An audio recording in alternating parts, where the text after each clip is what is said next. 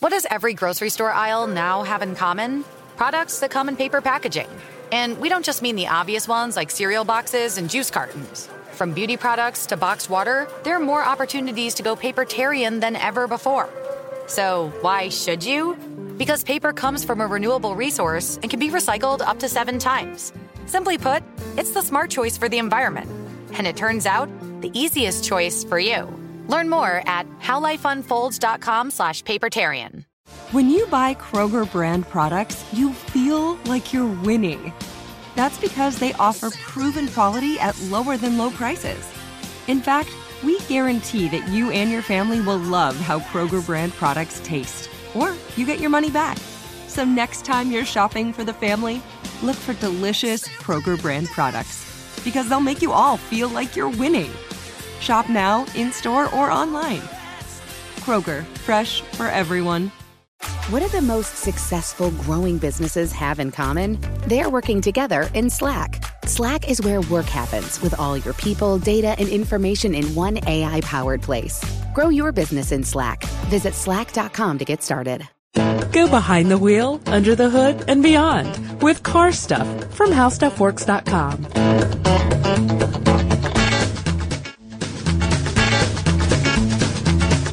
Hey everybody, welcome to Car Stuff. I'm Scott Benjamin. I'm Ben Bolin. Scott, riddle me this. Why do I look so happy right now? Because this is maybe, I don't know, one of your favorite subjects? Et tu, Brute. This is one of yours. This is a close personal favorite of your very own Scott Benjamin's listener. Why are you smiling? I am smiling because, we get a lot of mail. Yeah. Not as much as Santa Claus, but we do get quite a bit. And we don't always get a chance to answer it. Yeah. And one of the things that you and I decided to do, I guess 5 episodes ago now? Yeah, I think this is number 6. Yeah. One of the things we decided to do is say, you know what? Our listeners are so cool and you guys are as into vehicles as we are. So you probably want to hear what you guys have to say. Yeah, exactly. What do other listeners have to say about the show, or, ideas that they have? Because if you've been paying attention over the past couple of years, we do a lot of listener requests on this show. Yeah, we love them. Yeah, I mean, what are we going to do? Basically just examine, our opinions, which we have done. I'm guilty of that. We did have that Packard episode. Yeah, purely guilty of that one. That's for sure. Okay. So let's, without further ado, kick off, don't call it a comeback, Nuts and Bolts number 6. That's right. And let's start off with some listener mail. How about that? Sounds perfect. All right, here we go. Oh, check this out. I got one very recently. In fact, I got it today, from a listener named Amber in Portland, Oregon. And, the title of this one says, I saw the prototype for the Robo Dolphin, I think. What? The Sea Breacher. The Sea Breacher, which is, exactly what it was. She used to live in Redding, Colorado on her way to school in the late 80s. They went by this house with a dolphin-looking vehicle on a trailer in the front yard. Okay, I don't know. That sounds like our guy. This is the late 1980s in the right town in Redding, California. So, one day while she was out for a walk in the neighborhood with her mom, the guy was out on his front porch, so her mom decided to stop and talk to the guy about the vehicle. And, the guy said that he was looking for sponsorship and, what is this thing you have in your front yard? He explained what was going on, and she thought it was called the Sea Bounder, but it's really called the Sea Breacher, if you remember. But maybe at the time it was called the Sea Bounder. Who knows? Yeah, it's still prototype stage. Who knows? Yeah, at that point. So, and she's pretty sure that that's what we're talking about on this podcast, this guy. So anyways, it says that she was excited to think that this guy finally made it, got this idea. Oh yeah, off the he's ground. living his dream. And, she said that, at the time, her teenage brain was thinking, come on, Mom, let's just get home. But now she's thinking, what an interesting guy. Maybe we should have talked to him a little bit. Yeah. So I thought that was kind of interesting, this Amber from Portland, Oregon mentioned. That's awesome. Yeah. Thanks for writing in, Amber. You want to go? You want me to? You know what? I got a couple here that I do want to read because these have to do with, there's just a couple in a row and then I'll let you hit with a couple. But, these are about the brake show that we did. We did get we got a lot of helpful stuff. Yeah, we did. We really did, which is good. One here from, Justin. Mm-hmm. Justin says, you cannot do a podcast telling everyone how easy brake pads are to change without mentioning that you need to pump the brakes up before driving the car again.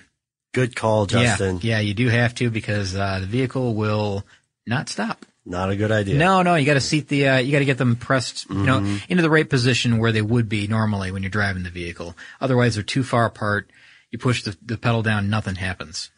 Scary situation, which, is also mentioned by Paulie here. Actually, Paul. Yes. Paul mentioned, that he listened to the Changing Brake Pads podcast and said that we did mention bumping up the brakes. So you know it wasn't meant to be a step-by-step guide, but something we should mention. He's a seasoned mechanic, he says, and he's forgotten once or twice and caused a panic situation. So, I can imagine that's true. But the reason I'm snickering is I'm not laughing at Paul. I'm laughing because he put LOL in the email. Yeah, what is that? Some kind of cryptic message? L, and then it's like a capital L, then a capital O, and then a capital L. What is that? Laugh out loud. Oh. All right, good. Are you serious? Good for you, Paul. What? You know what LOL means. I don't know. I'm not not so much in the internets like you and tech. Yeah, he meant laugh out loud. That's why. Okay, I wasn't laughing at him. Gotcha. Next one, a little bit of brake advice from Ray. Ray is from Connecticut. Yeah. And Connecticut, he says that I went to a technical high school here in Connecticut for automotive naturally, so he loves the podcast. When you guys were talking about brake pads, one of you brought up how confusing drum brakes were. That was me. And it reminded me of a great tip from school. So Ben, listen up on this one. The trick with drum brakes is to take both drums off, but only change one side at a time so that then you have a totally accurate but mirrored point of reference on the other wheel. Cool. So you get a chance to look at all the way the springs are set up and everything. Don't tear everything apart at once because then you have no idea how it goes back together again. Ray, you have done your good deed for the day. That is an outstanding suggestion. Yeah. I like that a lot because I've got 4 drum brakes to do pretty soon. Are you serious? Yeah. On the project car. Of course. So it's coming up pretty soon. And then last one on the brake pads here. We'll move on. This one comes from Morgan, and this is this is a long email. 11 years, a certified mechanic, fully certified for about 7 years now. So congratulations. Morgan knows what's going on here. He mentioned a couple of different things about this, and one was a common mistake that he sees from a do-it-yourself crowd often. And it's not something that particularly causes any damage, but it could. A lot of times people will unknowingly spin the caliper 360 degrees around and twist the brake hose completely into a loop. And, it still works, and it's not going to cause any problem with the operation of the thing unless you crimp that hose. It does have the potential to break or rip the hose much greater than if it was hanging at the correct length. Yeah. So, that was a good point to mention there. And he also mentions, loose or missing bolts. Yeah, that's important as well. Yeah, of course. And, then he also mentions, the brake tool that we mentioned, the one that pushes the caliper back in. Yeah. The piston on the caliper. He mentions that not everybody has a C-clamp laying around or the brake tool laying around. He said that when the pads are still on the rotor and on the caliper, you're able to get a pretty, like he says, he mentions a meaty screwdriver in there and pry it back into place. And he said that actually works. You can just pry it back and it twists back on its own. So, that's a nice tip. And that's seasoned. I think that's good. Yeah. And he said, you know what? He said a lot of people should attempt to do this. Other people, just use your, I guess your best judgment on this. If you're not really all that mechanically capable, maybe you shouldn't do it on your own. Or at the very least, try to be as prepared. Exactly. Yeah. All right. So Sam writes in, and Sam says, hey, Ben and Scott, could you do a podcast on why Americans do not have diesel cars? Here in the UK, these account for half of all vehicle sales. You talk about an economical car doing 35 miles per gallon, ! The BMW 320d does just under 9 seconds to 60, but it gets 47 miles per gallon. Not bad. Not bad at all, Scott. And a car doing over 50 miles per gallon is the norm. So I would be this is Sam talking, I would be very interested as to why there's still very few diesels in America when they are much more, just off the top of my head, I think I remember hearing something about this, that our refineries here are set up for refining crude oil into gasoline. Whereas some of the European refineries are set up more for refining crude oil into diesel. So we may have our technology locked in. It's a different process. It takes, crude oil from where we receive crude oil. It's refined into, the different components. One barrel goes into several different things: gasoline, diesel, kerosene, whatever it happens to be. It's all refined. But, I think ours is set up more specifically for gasoline than it is for diesel. That's a good answer. I believe. Yeah, I think that's what I heard a long time ago, but we'll have to look into that. I know there is a lack of diesel vehicles here in the States, though. That is true, yeah. They're still around, but not as many. No. Not nearly as many. So I got one here from Cynthia. Okay. Cynthia is a new listener.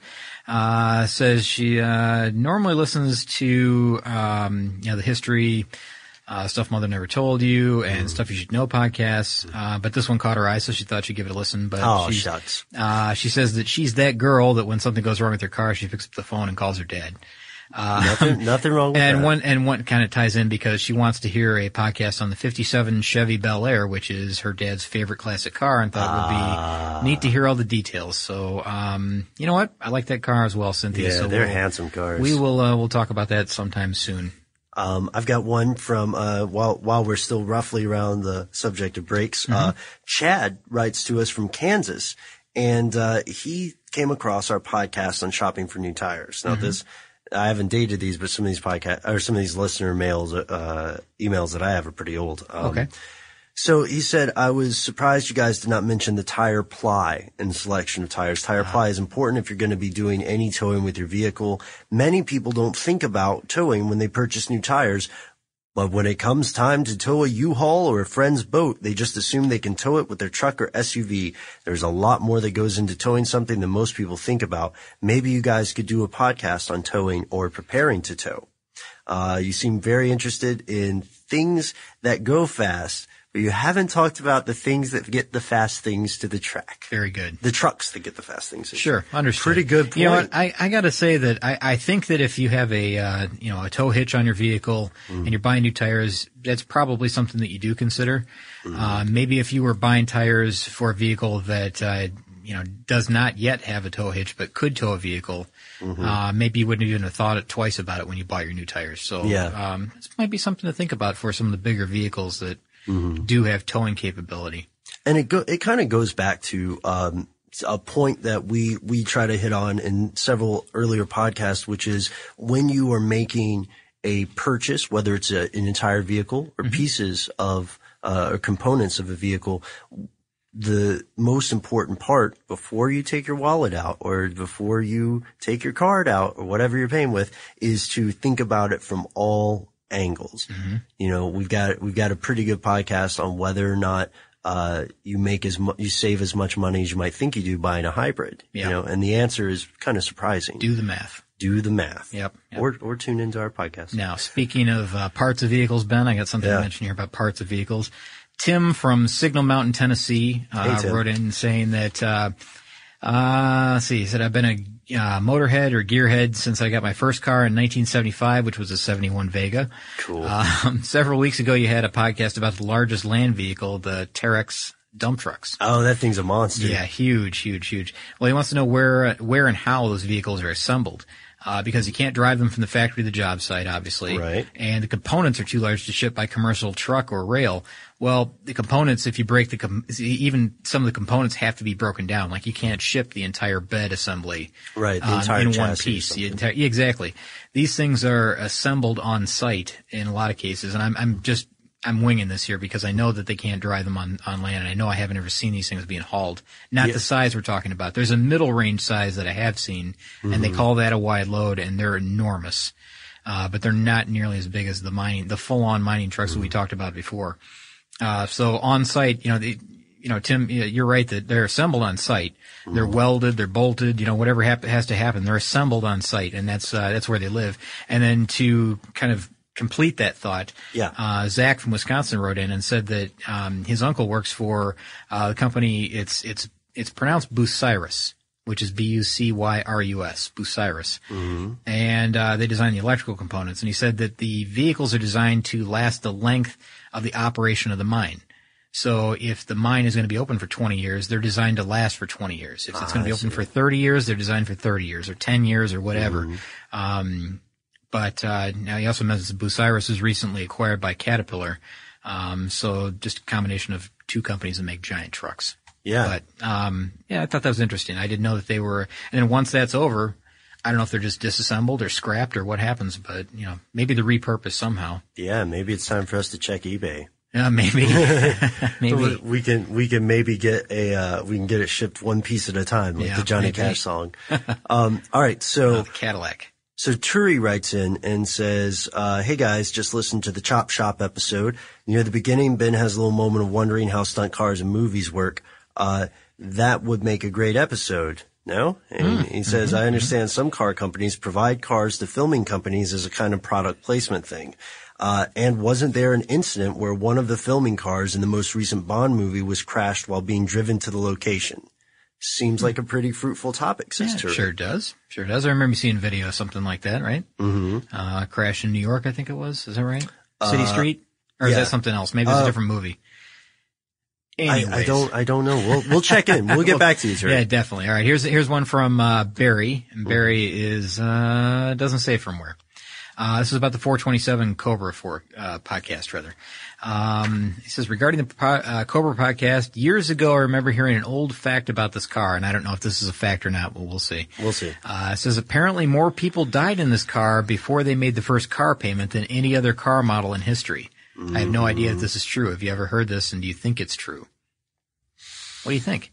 Well, that's okay. See, that sounds like one of those facts that's a little bit difficult to quantify, because how many you have to ask yourself, can we apply the same standards to vehicles like Model A's or in the pioneering days of automobiles? True. I think that it sounds like a very fascinating fact. I'm not sure there are ways to check it, but we'd have to do some digging. Yeah, exactly. I heard something similar about, when these, the newer bikes, like the Bullet bikes came around. Yeah. I heard the same thing about the Ninja motorcycle. That, it's just killing people left and right because, these inexperienced riders get on it, or it's so new. At the time, the technology is so new, the handling. At the time, it was so different from the road bikes that were out there, that, it was being sold to first time bike buyers. And, there were even like some, evening news expose type things where, they'd send someone in saying that they have no experience on a bike, and they'd see which way the salesperson would lead them, and it'd lead them right to these top end high horsepower models.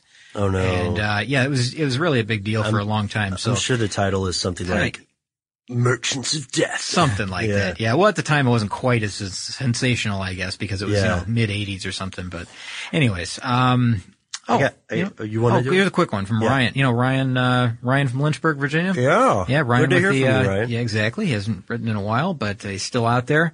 This is the one. You remember he had Hutch, the vehicle that was wrapped, and we did that kind of. Yeah. We focused the Mini that was wrapped. Uh-huh.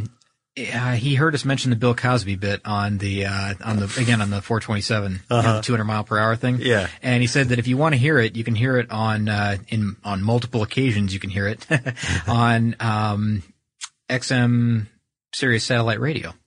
Cool. So if you're looking for that little bit of audio, you can find it there.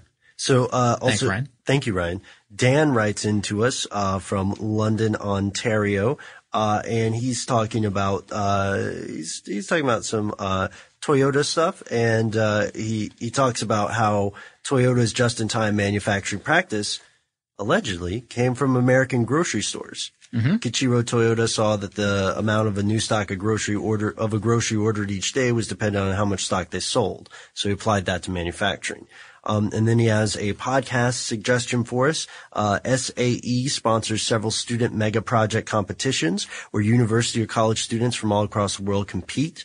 And Dan himself ran a team in the Baja SAE competition. They design, build, test, fix, and race a one-seater dune buggy. Cool. Yeah. And, he's got a link to his team's website, and, you can check out all the other student competitions, there at, students.sae.org. You know what? I saw an SAE race one time at the Pontiac Silverdome in the parking lot. It would look like go-karts. Yeah. Extremely fast, really cool go-karts. And by the time I got home and came back, I came back with my daughter trying to see this race that was happening. It was just ending. Just missed it. They were packing up in the trailer and everything, but, looked really, really cool. So definitely look into that site. Hey, here's one from, let's see, this is from Ben Bolin. Yeah, Ben Bolin. World record jump attempt set for Indianapolis 500. You remember you sent me this? Yes, I did. Yeah, you looked a little bit puzzled there when I did that. Did you see my... Yeah. This is really cool. You sent me this and said we should cover this on Nuts and Bolts, and I said definitely. So, you got me. This is something that's going to be happening during the Indianapolis 500 this year. Kind of a side spectacle is what they're calling it. Mm-hmm. This is about a custom built truck that's going to run on a track that's a life-size version of the Hot Wheels toy track that, we used to set up in our living room. This one where the truck will drop in on this extreme incline. There's no loop or anything like that, but there is a big jump. Huge jump, I should say. The top of the tower where this thing drops in is 100 feet tall. So this thing is dropping in from 100, like a skateboarder that drops into the ramp. It's like that. Or like a ski jump. Or a ski jump. It looks like a ski jump, really. This thing is this big truck, is it a Toyota truck? I think it is. It's a Pro 2 style truck, I should say. That's best way to describe it, I guess. Driven by a masked stunt driver. Who knows who that will be? I know you love that part. Yeah. It's gonna be, and I guess they're gonna make this thing look like it's hung on a giant bedroom door, make it look like a kid's room that this thing is going for. Cool. But it's going to, get this, the truck weighs 3,500 pounds. It's got an 850 horsepower engine. And, let's see, the ramp is 45 degrees, so it's a steep roll-in. It's going to pull more than 3 G's of force on the way. And it's going to try to jump more than 300 feet. Good luck to you guys. 300 feet, that's a long, long way in a big truck like that. Yeah, for a lot of truck too. Exactly. So, and the cool thing is there's kind of a teaser video online of this thing. So if you want to see the teaser video, which they show everything but the jump. They show it rolling down the ramp, they show it approaching the ramp, and then you don't get to see the actual jump being made. So they're practicing. They're getting everything just right. But if you're at the Indianapolis 500 this year, check it out. And tell us about it. Definitely. So we've got another letter from Brian here. Brian says he enjoys our old episodes. He goes back and forth between different podcasts we have to work in while he's going to work in his 2005 Honda Accord.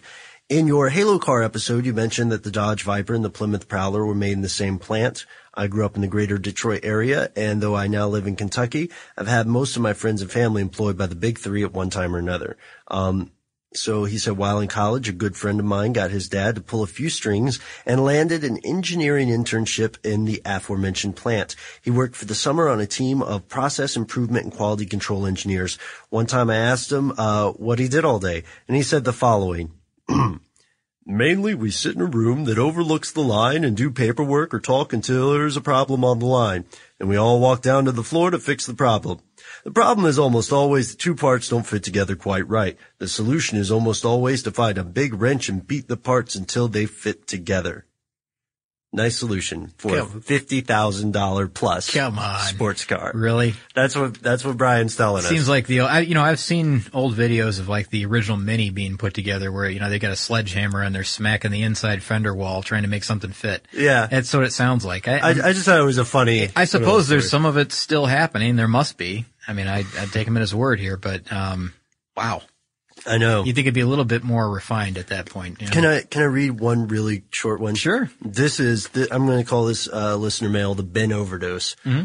Hi, Ben and Mr. Benjamin. My name is Ben. That's how it starts. Oh, boy. Well, he just wants to know, a little more on the difference between a traditional manual 5 or 6 speed and the new flappy paddle or dual clutch transmissions. Flappy paddle. All right. Yeah. And so that's his, and he's driven a manual for over 5 years now. And he's wondering if the flappy paddle will bring the same satisfaction as a traditional manual, or if it's going to feel like he's driving an automatic. All right. We'll look into this because I've never driven a flappy paddle car. I have a hard time saying it without laughing. Yeah, it's like at IHOP how you can order some delicious stuff if you're willing to say the silly name. He's right though. They call them paddles. Yeah, he's right. The shift paddles, but not flappy paddles. What do you got? Okay, I got one, let's see, from Kelly from Kansas City, Missouri. Says, or you guys brought up we may have done this already, Ben. Says you guys brought up the everyday driver car technology that's been derived from sports cars and racing. Sounds like a great podcast to me. If you haven't covered already, please do so. So, and who is that? I feel like we have Kelly. I think we've done this. We did innovations that came from racing. Yeah, it's an older show though. Yeah, it's an older show. So Kelly, take a look for that. And we do have an article online that's, like 10 features that came from racing or something like that. Everyday car features. Here's one from Paul from Barrie, Ontario. Paul says he just listened to the podcast on the Aston Martin Signet and says left me thinking that Aston Martin is isn't exactly the first one to do something like this. BMW has the Mini line. Mercedes has the Smart Car. I think we mentioned those two. Yeah. The big difference is that Aston Martin has actually put their formal name on it instead of tagging it with a new product line, which is kind of bold for them. Yeah, which is right. Which is right. Yeah. So that makes sense. And he just thought I'd put it out there anyways. That's his theory. So thank you, Paul. Thank you, Paul. I've got one from Alex in Jersey. He says, on to the chop shops. Yes, I know of at least one and possibly a second. The one I'm familiar with, I used to sell parts to over in New Jersey. I won't give the town name, but Lex Luthor fired a nuclear missile at it in the original Superman movie. Okay. Hint, hint, wink, wink. Yeah. I put in the hint there. Sorry, Alex. And having worked there for many years, I can see why. Either way, he had a legitimate repair shop up front, but behind a door with a heavy piece of drywall screwed to it with no handle was a pair of garage bays and walls lined with shelves and car body parts. I discovered this when I dropped by one day to collect on some money he owed my store. And, being the only Spanish-speaking guy, they sent me. The owner saw me wandering around near the door trying to get a better look at the contents of the room before barking at me not to go in there. It's against insurance regulations, which is a pretty good excuse because, it's against the rules. I see that. So it's this is the old secret room trick. Yeah, which, we love a secret room. Oh, so sure. That's cool, Alex. Thanks for writing. That's interesting. Here's one from Harry. And Harry has a book suggestion for us, because he listened to the Whiskey Cars podcast where we suggest, we're asking for some good books. Yeah. Says this one may be old news, but I would highly recommend The Driver by Alex Roy. It covers Alex's experiences leading up to his breaking the cross-country driving record from New York to LA in 31 hours and 4 minutes in 2006. Wow. Had a hard time putting it down and read every free moment that I had for 3 days until it was finished. Ben, I took a look at the review of this book. Yeah. The Driver. And it looks pretty darn interesting because the guy mentions how he has radar detectors that are tuned to the frequencies for every state that he'll be traveling through. He's got spotter cars along with him. Wow. And he's got a spotter plane that travels with him. Are you serious? I'm serious because a plane, not a helicopter? A plane. You're traveling. He's traveling at that type of speed, and you're talking about driving from New York to LA in 31 hours and 4 minutes. That's incredible speed. That's nuts. Yeah, that's nuts. And it sounds really cool. I mean, the intro, just what I read was very gripping. It was kind of like a deathbed confession by his father that he was into this the speed sport. You're hooked. You're hooked. Wow. And it's really cool. Just take a look at it if you get a chance. I'm going to go ahead and give, let's see, we've got an email from Kimberly, in defense of Amtrak. Now this was a well-written and, fairly lengthy email. So she's got, 6 reasons out here. Number 1, her boyfriend's afraid to fly. So for that reason, it's comfortable. Number 2, while Amtrak on the whole is not profitable, there are parts of Amtrak that make profits. Number 3, emergencies. That being you and I, Scott, both kind of touched on this, but not really. Mentions the oil crisis. 5, car traffic. And she says, enough said. And there's the use of LOL again. 6, economy of scale. Getting 1,000 people on one trip into Boston on a train is much better for our resources than 600 cars as most people drive alone. Now, and with each of these points, listeners, she is expounding on them. She's not just listing them out. There are reasons for these. She said, I hate ranting, though I already have. I'll stop there. I hope this gave you some ideas. And I wanted to say thank you for that because it is true that there are, situations where Amtrak is not only useful, but, arguably crucial. So we wanted to give a voice to the other side, the Point nicer taken. side. Yeah. Point taken. Point taken. All right, very good. I got a couple I'll just read through real quick here. Yeah, And then at the end here, I've got one more that's a little longer, but stop me whenever you want, Ben, and break in. Here's one from Allison from Orcas Island, Washington. Electric farm tractors. I recently bought a car, a 1991 Mazda 323 hatchback, and started listening to our podcast because interest in the car. Wonder if you could do a podcast on turning a diesel tractor into an electric tractor. I'm a future farmer and think it could be an important issue. Diesel to electric. Diesel to electric. Nice. Okay, very cool. Here's another one, real simple. Yeah. This one comes from Dave. Dave says a podcast on the Acura NSX. Yes. You're a man of few words, Dave. The answer is yes. I love the Acura NSX as well, and that's one I definitely would want to do. Here's one from Chris. Chris is mentioning the Sanders in the Locomotive podcast. And you know what, Chris? This was a surprise to a lot of people about the Sanders on the track, for traction.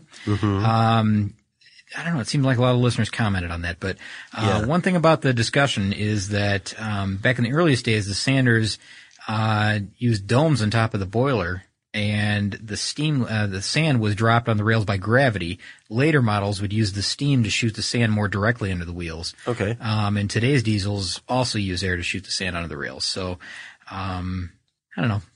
I guess interesting point there. And he also mentions the steam locomotives that were built in Roanoke, Virginia in the 1950s by the Norfolk and Western Railroad Company. They could make up to 5,500 to 6,000 horsepower.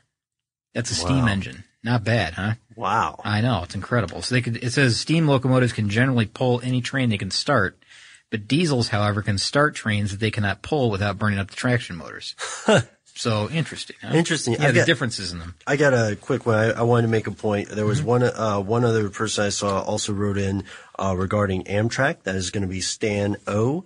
And Stan O made a point that made me laugh because he heard this podcast just after he was riding Amtrak for a business trip from Connecticut to Baltimore. And he said he can't complain at all. He especially mentions, and sorry, I'm not reading your whole email out here, Stan, but he especially mentions the hassle of getting to an airport, going through security, being at the gate, versus pulling into a train parking lot. Says it was only a half hour more total for his travel time. Okay. And taken from his home to the hotel he was staying. He said Amtrak is clean and very comfortable, especially for a 6'4" guy like me who appreciates legroom. And that is true, my friend. You are going to be squished in coach. That's right. So, good point. All right. Good. Like to hear all this. Yeah. And I think I'm going to have to save some of these because, I've got stacks. Yeah, you know what? I'm going to maybe narrow it down to 2 or 3 more here, and then we're going to wrap it up. And we didn't even get to any of our personal stuff. Like just our own questions or any of that stuff. At least do project cars. Maybe. Okay, we'll see. We'll see. All right, here's one that I want to mention from Jordan, and I think I know the answer to this one from Jordan. Jordan wrote in and said, "Hi, Ben and Scott. Just curious about the car care items like Turtle Wax, Armor All, to name a few. What were people using when the Model T came out?" Says, thanks for making my drive to work a tad less monotonous. Now, you may think that, they didn't use anything, but I think that they did. I mean, this is purely guess on my part. Okay. I had a friend in high school that used kerosene to wax his vehicle. To get a shine. And you can't really call it waxing at that point. It's not really wax, but it's kerosene to clean and shine his vehicle. Okay. And it really did work. I mean, you have to find out the way to do this safely. Yeah. But he had a black truck, and I tell you, that thing was very, very shiny all the time.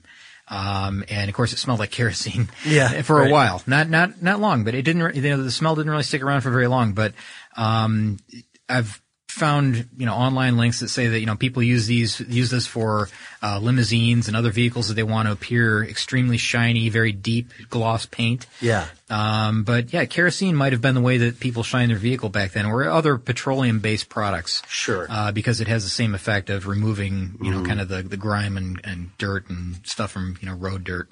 Yeah. But learn how to do it first before you attempt it, because that's important. You want to screw up your paint job based on something that I mentioned. Right. Please don't. We totally indemnify ourselves. Yeah, exactly. We're not giving you advice on that. Exactly. I got two more here. They're both long. I'm going to narrow it down to this one. All right. This one Scott comes Benjamin, from, a decisive man, ladies and gentlemen. This one comes from David from Wichita, Kansas. And, trust me on this one. It's a little longer, but interesting. Okay. Let's go for it. This is about our Artificial Reefs podcast. Oh, yes. This? I remember this when we email. talked about submersing, ships and things like that. Yeah. Okay. It says, hey guys, I've been a listener for quite some time. Never thought of email until I heard this one about, saving the oceans one shipwreck at a time. I think that's what we called it, right?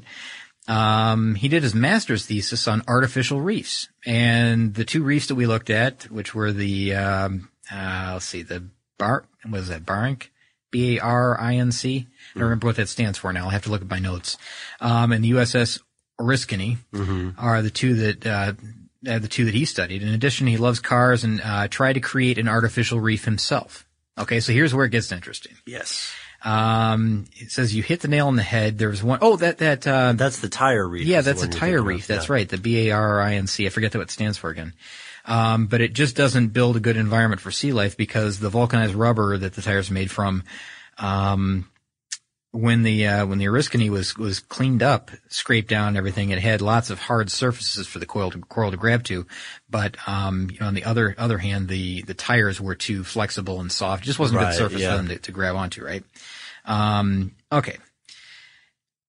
Here's the crazy thing. All right. It says this in the saltwater assist in they begin to rust. Right. Okay. Right. All right. And this is something he experienced firsthand. And he says that, the U.S. Oriskany, it continues to rust, but here's the problem is that the Gulf Stream keeps that area clear of all this rust and decay. Mm-hmm. What happens is that causes a lack of oxygen in the area that this artificial reef is created, right? But the Gulf Stream keeps it clear of all that, because there's a fresh supply of water being brought in all the time. All right. So all right. He tried to do this on his own in a pond that he had at home, using his own vehicle. He had an 85 Chevy S10, cleaned it up, after this thing is gone. It had 250,000 miles on it. He sanded the paint, removed the fuel, the heating system, the cooling system, interior tires, all that stuff, put it in his own private stock lake, so there are fish living in the lake. The pond is just under an acre, and for the first 3 or 4 years, he had no problems at all. Then he noticed to start that the fish were dying off quicker than in the previous 10 years. Oh, man. So after a simple water sample, he noticed a noticeable low oxygen level in the vehicle. And the first thing he thought of was that reef that he tried to build in the middle of this lake. This is how you can tell this guy really studies artificial reefs, because he uses phrases like, so I took a simple water sample. Yeah, that's right. I'm sorry, go on. So he pulled it out, and obviously it's rusted out and everything. But he said it was an innocent desire to create this reef, but it led him to spending more than a month cleaning up this truck and, trying to spend a couple $1,000s to clean up the mistake in the lake. Wow. And, of course, the loss of life of the fish and everything. But lesson learned. I realized that, you can't put something like that size into a contained environment. You need a fresh supply of water at all times. Otherwise the rust is going to, just take all the oxygen out of the lake. Exactly. So, he wanted to point out that putting a rust bucket into an ecosystem may change the entire dynamic of the area and kill the environment. And that's, something that you don't want to happen. You're trying to benefit the environment versus destroying it. And that's what inadvertently happens. So he said, leave it to the professionals. Mm-hmm. And then here's another cryptic message, Ben, at the end of this one. What's it say? TTYL. Talk to you later. And have a good one. TTY, capital T, capital T, capital Y, capital L. I'm telling you, man, talk to you later. Crazy. That's what it means. Crazy. It's like his own language. His own language. This guy's making up his own language, this guy. Hey, man. Thank you, David, because that was awesome. You'd never think of that. And we were saying, maybe submerge something and it's good for the wildlife, but you have to do it in the right situation. Leave it to the experts. There are long-term consequences. Exactly. And you know what, Ben? I still got another. Look at us. We got sheets and sheets. Looks like I've got 30 more notes to read here, so we'll hold it off for another episode sometime soon. Okay. And I've got other things I want to mention too. Yeah, guys. Stuff I've seen. Yeah. Do you want to do one? Maybe one quick one? Yeah, do a quick one. How about this? Today I saw my first Fiat 500 on the road. Did you? Something we don't see ever here in Atlanta. No. It had Michigan plates on it. It was gold colored, or kind of a copper color, I should say. Really stood out in traffic. I thought it was a pretty interesting looking vehicle. I just didn't expect to see one, and it appeared next to me in traffic, and it was gone in 20 seconds. But I got a good chance to look it over. I don't know, interesting looking car. Scott, speaking of gone, buddy, we got to get out of here. I can feel the producer's eyes boring into me. That was it? That was so fast. Okay. I agree. No, it's been going on a little too long. We'll have another full episode, I guess. Yeah, we'll have to. Yeah. We'll have to do a part 7. So we hope you guys enjoyed this. We hope we got to your letter. If not, never fear. We are on the way with another episode. Please let us know if you heard a topic here that you thought was particularly fascinating. Find us on Facebook. Find us on Twitter. Check out our website. And please send us new listener mail at carstuff@howstuffworks.com. For more on this and thousands of other topics, visit howstuffworks.com. To learn more about the podcast, click on the podcast icon in the upper right corner of our homepage. The How Stuff Works iPhone app has arrived. Download it today on iTunes.